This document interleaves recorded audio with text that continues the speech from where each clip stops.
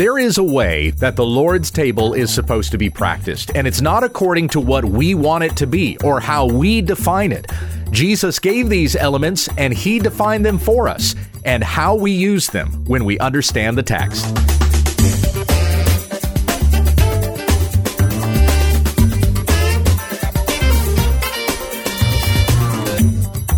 This is When We Understand the Text, a daily Bible study in the Word of Christ, that men and women of God may be complete, equipped for every good work. Tell your friends about our ministry at wwutt.com.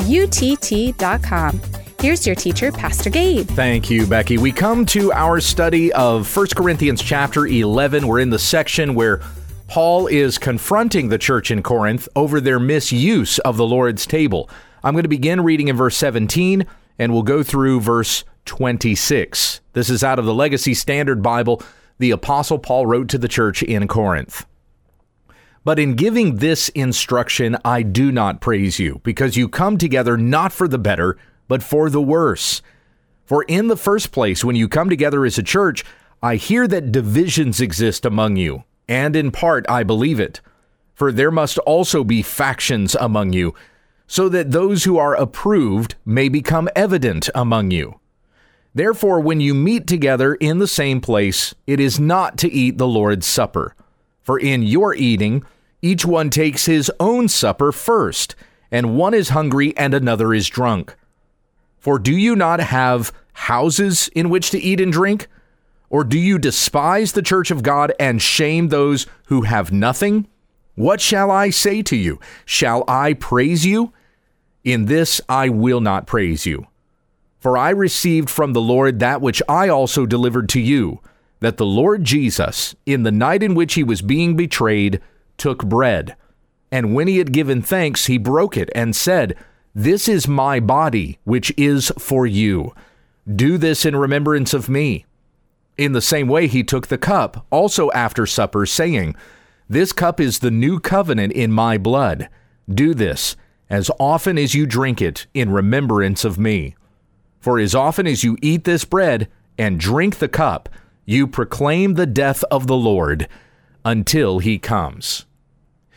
So first of all, Paul describes exactly what it is that the church in Corinth is doing, which is not the Lord's Supper. They're eating their own food. It is not that which the Lord has prescribed for his church to partake in remembrance of the body that was broken for us and the blood that was spilled for the forgiveness of sins. For Paul says in verse 21, in your eating, each one takes his own supper first. So you're not eating the Lord's Supper. Verse 20, therefore, when you meet together in the same place, it is not to eat the Lord's Supper. Each one is eating his own supper. And one is hungry and another is drunk. Now, in verse 21, it says, in your eating, each one takes his own supper first. So it could be that there was some kind of communion that was taking place. There was, like we would see a traditional communion. There was a breaking of a bread and a drinking of a cup.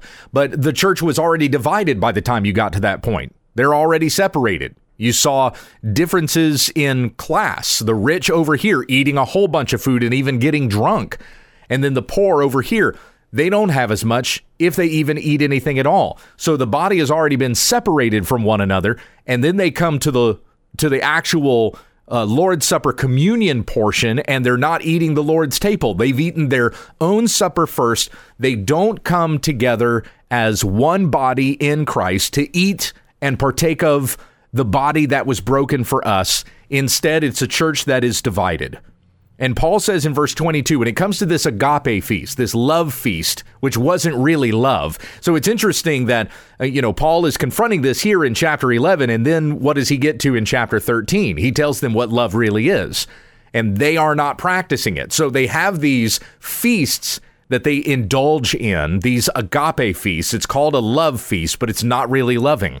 They're not sharing with others. They're not considering others' needs ahead of their own. They're divided from one another. So if this is the way you're going to act with all this food and with all this wine, why not do it in your own house to eat and drink? Why do this in the house of God? You are breaking up the house of God. In 1 Peter 2, it says that we're all living stones being built into a spiritual house unto the Lord. So this is the church. Every single one of us, we are a piece of that house, and no piece is greater than the other piece. Every brick, every stone is significant, for it builds the house up, and it holds the walls.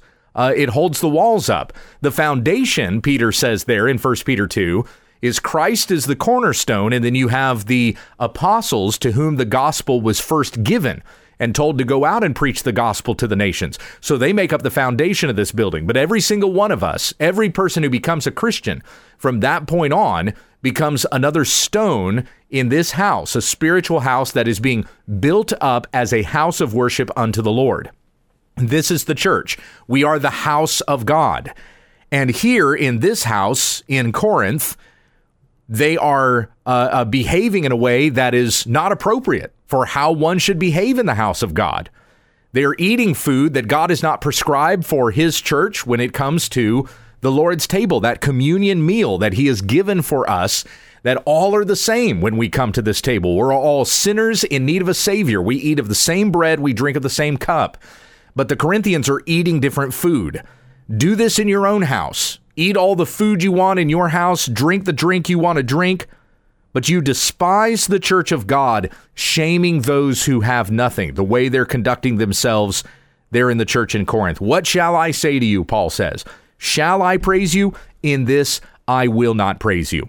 So first of all, he describes what they're doing and why it's wrong. They're divided from one another. They're not unified in Christ. What is the Lord's Supper? What the Corinthians were doing was not the Lord's Supper. So what is it? Paul says in verse 23, I received from the Lord. Okay, this thing that I am going to give to you, that I'm explaining to you, is the Lord's table. This came from the Lord. Now, surely the Corinthians knew this. Paul had given it to them before, but he's explaining to them once again.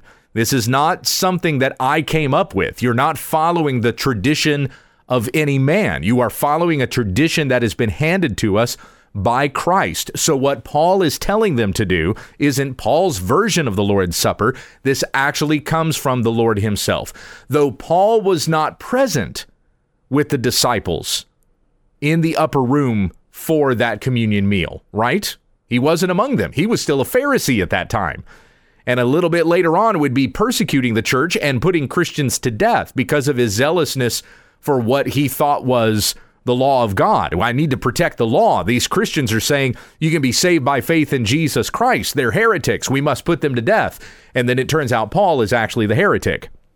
Jesus appears to him on the road to Damascus, and he has his conversion experience, becomes an apostle of Christ, no longer an enemy of Christ, but one who's been appointed to take the gospel to the nations. So Paul was not among the disciples, the 12 disciples. Judas would betray Jesus there at the Lord's table, but he was not among the 12 there in the upper room in that last meal that they had Thursday night before the Lord was to be arrested and taken away and crucified. So Paul is given this later, but he still receives it from the Lord. Just as the other apostles received it from the Lord, so Paul did as well. I received from the Lord that which I also delivered to you, that the Lord Jesus, in the night in which he was being betrayed, it's interesting that's the way that we appoint that particular night. What night was it that Jesus had this meal with his disciples, which would become taking from Passover to becoming the Lord's Supper, to becoming communion, the Lord's table that we practice in church even today? So what night was it that Jesus had this meal with his disciples, that he commissioned or gave to them these ordinances? It was Thursday night. It was the night he was betrayed, because it was right there with a cup in his hand that he dipped a bread into the cup, and Judas dipped his bread into the same cup, and that was the sign that he was the one who was going to betray the Son of Man. So on the night that he was betrayed, he took bread, and when he had given thanks, he broke it and said, "This is my body, which is for you. Do this in remembrance of me." Now, let me hold here for just a moment.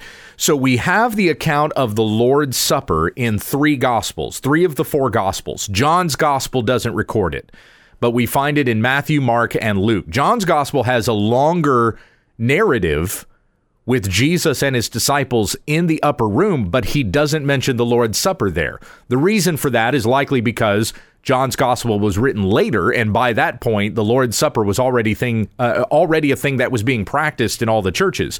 It wasn't necessary for John to have to reiterate that again. His intention was different in the gospel account that he wrote.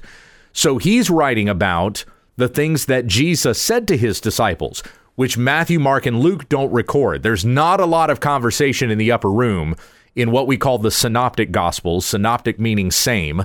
So Matthew, Mark, and Luke don't recall a lot of the discourse that happens that John writes down, which goes from John 13 to chapter 17. It's a pretty lengthy section. But when it comes to the narrative of Jesus having that last meal with his disciples, we read about that only in Matthew, Mark, and Luke, and the three accounts are different. Let me go ahead and read them to you. They're not very long, so we'll see the differences between these three accounts, and then we'll see how Paul prescribes that this is supposed to be practiced in the instruction that he gives in 1 Corinthians chapter 11. So Matthew 26, starting in verse 26. Now, while they were eating, Jesus took some bread, and after a blessing, he broke it. And giving it to the disciples, he said, "Take, eat. This is my body." And when he had taken a cup and given thanks, he gave it to them, saying, "Drink from it, all of you, for this is my blood of the covenant, which is poured out for many for forgiveness of sins. But I say to you, I will not drink of this fruit of the vine from now on, until the day when I drink it new with you in my Father's kingdom." And after singing a hymn, they went out to the Mount of Olives. There's Matthew's account. Next one is Mark's. This is Mark 14, beginning in verse 22.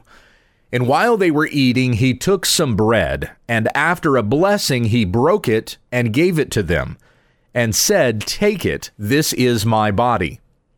And when he had taken a cup and given thanks, he gave it to them, and they all drank from it. And he said to them, "This is my blood of the covenant, which is poured out for many. Truly I say to you, I will never again drink of the fruit of the vine until that day when I drink it new in the kingdom of God." And after singing a hymn, they went out to the Mount of Olives. That one sounds pretty close to exactly what Matthew wrote. You have Matthew 26, you have Mark 14. And notice there in Mark 14:22, it says, "And while they were eating, he took some bread." So the meal that they are eating is the Passover meal, and then he gives it to them as something different. Now, remember, part of the Passover meal was a lamb. They've already eaten the lamb and everything else about the Passover meal, but Jesus is the lamb who is now breaking bread and saying, "This is my body." So he's the lamb who's going to be sacrificed. The eating of the bread represents the body that is broken for them. The drinking of the cup represents the blood that is spilled for the forgiveness of sins. Now, contrary to the Catholic prescription of this, where you have the whole thing of transubstantiation, they believe that at the behest of the priest, the bread becomes the literal body of Jesus, and the cup becomes his literal blood. Well, Jesus is giving this to his disciples before he's died. So in his partaking in it with the disciples, it's not literally his body and not literally his blood. So that's not the way that we should consider it either. It's the Passover meal, but it is being given as representing something else now, that Christ is our Passover lamb. He has fulfilled everything. All the types and shadows of the Old Testament are being fulfilled in Christ. So he's taking of that same meal and prescribing it to the disciples in a different way. Even the lamb is still present in the supper, again, because the lamb is Christ, and then the bread and the cup represent his body and his blood. So, again, this is after they had finished this meal, as Matthew 26:26 says, while they were eating, Jesus took some bread. Mark 14:22 says, while they were eating, he took some bread. Now in Luke 22, verse 14, and when the hour had come, he reclined at the table, and the apostles with him. And he said to them, I have earnestly desired to eat this Passover with you before I suffer. For I say to you, I shall never again eat it until it is fulfilled in the kingdom of God. Now we see something a little bit different Because in Matthew and in Mark, Jesus said that at the end, and he said it about the cup. I will not drink of this fruit of the vine until I drink it with you new in my Father's kingdom. Here at the beginning, Jesus is saying, I'm eating this supper with you, and I won't eat it again until it's fulfilled in the kingdom of God. Verse 17, and when he had taken a cup and given thanks, he said, take this and share it among yourselves.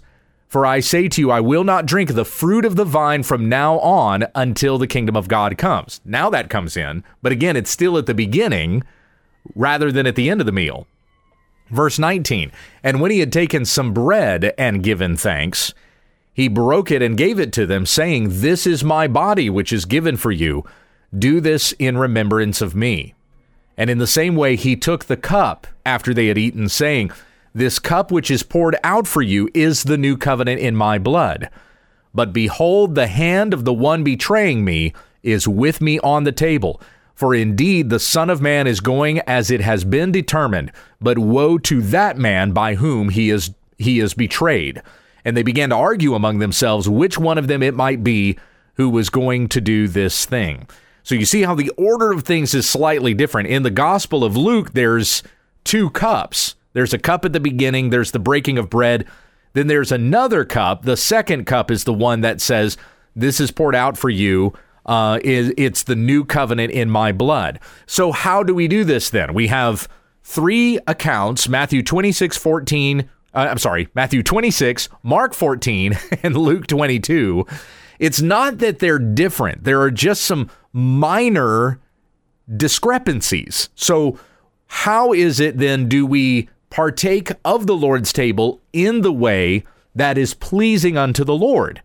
And that's what Paul gives us in 1 Corinthians 11. So when you see the table in your church, you attend a Protestant church, you might have a Lord's table there, right? A communion table, and it has etched onto the side of the table. You may not have this in your church, but most traditional Protestant churches will probably have a table there, and what does it have etched into the side? It says, do this in remembrance of me, right? What's the reference? It's not Matthew, Mark, or Luke. Have you ever noticed that before? Have you ever paid attention to the reference that's etched into the side of that table? It's not from the gospel accounts. The reference is from 1 Corinthians 11, and it's probably verse 24. This is my body, which is for you. Do this in remembrance of me. That's where that phrasing comes from. It's 1 Corinthians 11:24. In verse 25, in the same way he took the cup also after supper, saying, this cup is the new covenant in my blood. Do this as often as you drink it, in remembrance of me. For as often as you eat this bread and drink the cup, you proclaim the death of the Lord until he comes. So we have the narrative accounts of the Lord's Supper in Matthew, Mark, and Luke. But the actual instruction that we follow for how this is to be conducted in our churches is right here in 1 Corinthians 11. So you have the narration or the narrative in Matthew, Mark, and Luke. You have the instruction, the imperative, in 1 Corinthians 11, 23 through 26. That's what Paul gives to the church in Corinth. They had not been practicing the Lord's Supper in a right way. Here's what it's actually supposed to look like. And this is the way that we should regard this in its proper practice in our present context, in the church today, in your respective church. We are individual congregations meeting in different places and at different times. But as we gather in the name of Christ, when we partake of that body which is broken for us and the cup that represents the blood that was spilled for the forgiveness of sins, this is how we are to do it. This is the instruction that is for all the churches. It's been this way for 2,000 years. Anything else, you start adding to it, you start expanding it, or even taking away from it, then you fall under the condemnation of the apostle who says, for when you meet together in the same place, it is not to eat the Lord's Supper. You have made it into something else, something in your image, something that you wanted to be, not something that Christ had actually shared with his disciples. we are not at liberty to redefine these things. It must be according to what God has set forth for us, what Jesus gave to his disciples, and then how the disciples instructed the church to partake in these things in a proper manner. And that's what we have in 1 Corinthians chapter 11. But we're not quite done. There's still more of this that Paul has for the church, and we'll continue to glean from this as well and give application in our present day as we come back to this study of 1 Corinthians 11 concerning the Lord's Supper. We'll be back in this, God willing, next week. Let's conclude with prayer. Heavenly Father, we are grateful to you for the gift of your Son, who put on flesh and dwelt among us, who lived perfectly in his ministry here on earth, that he would fulfill all that had been foretold in the law and the prophets. Even in the Passover, we were shown glimpses of Christ, who is our Passover lamb, who has been broken for us, whose blood was spilled for the forgiveness of sins. And so now when we come to the Lord's table and we partake of these elements, may we remember this body which is broken for us, this cup which represents the new covenant in the blood of Jesus. And as often as we eat of this bread and drink of this cup, we remember what Christ has done and we proclaim his death until he comes. Daily we die to ourselves that we may live for Christ, becoming living sacrifices. Jesus was a sacrifice unto death. May we live in our lives unto Christ, that the world may witness this message, this testament of the gospel of Jesus Christ that was given in the Son of God, who was crucified for us, who rose again from the dead, so that all who believe in him will not perish under the judgment of God, but we receive everlasting life. And then we will drink of this vine anew with Christ in your heavenly kingdom. Come quickly, Lord Jesus, we pray in his name. Amen. You've been listening to When We Understand the Text with Pastor Gabe Hughes. Monday, Tuesday, and Wednesday, Gabe will be going through a New Testament study. Then on Thursday, we look at an Old Testament book. On Friday, we take questions from the listeners and viewers. Tomorrow, we'll pick up on an Old Testament study when we understand the text.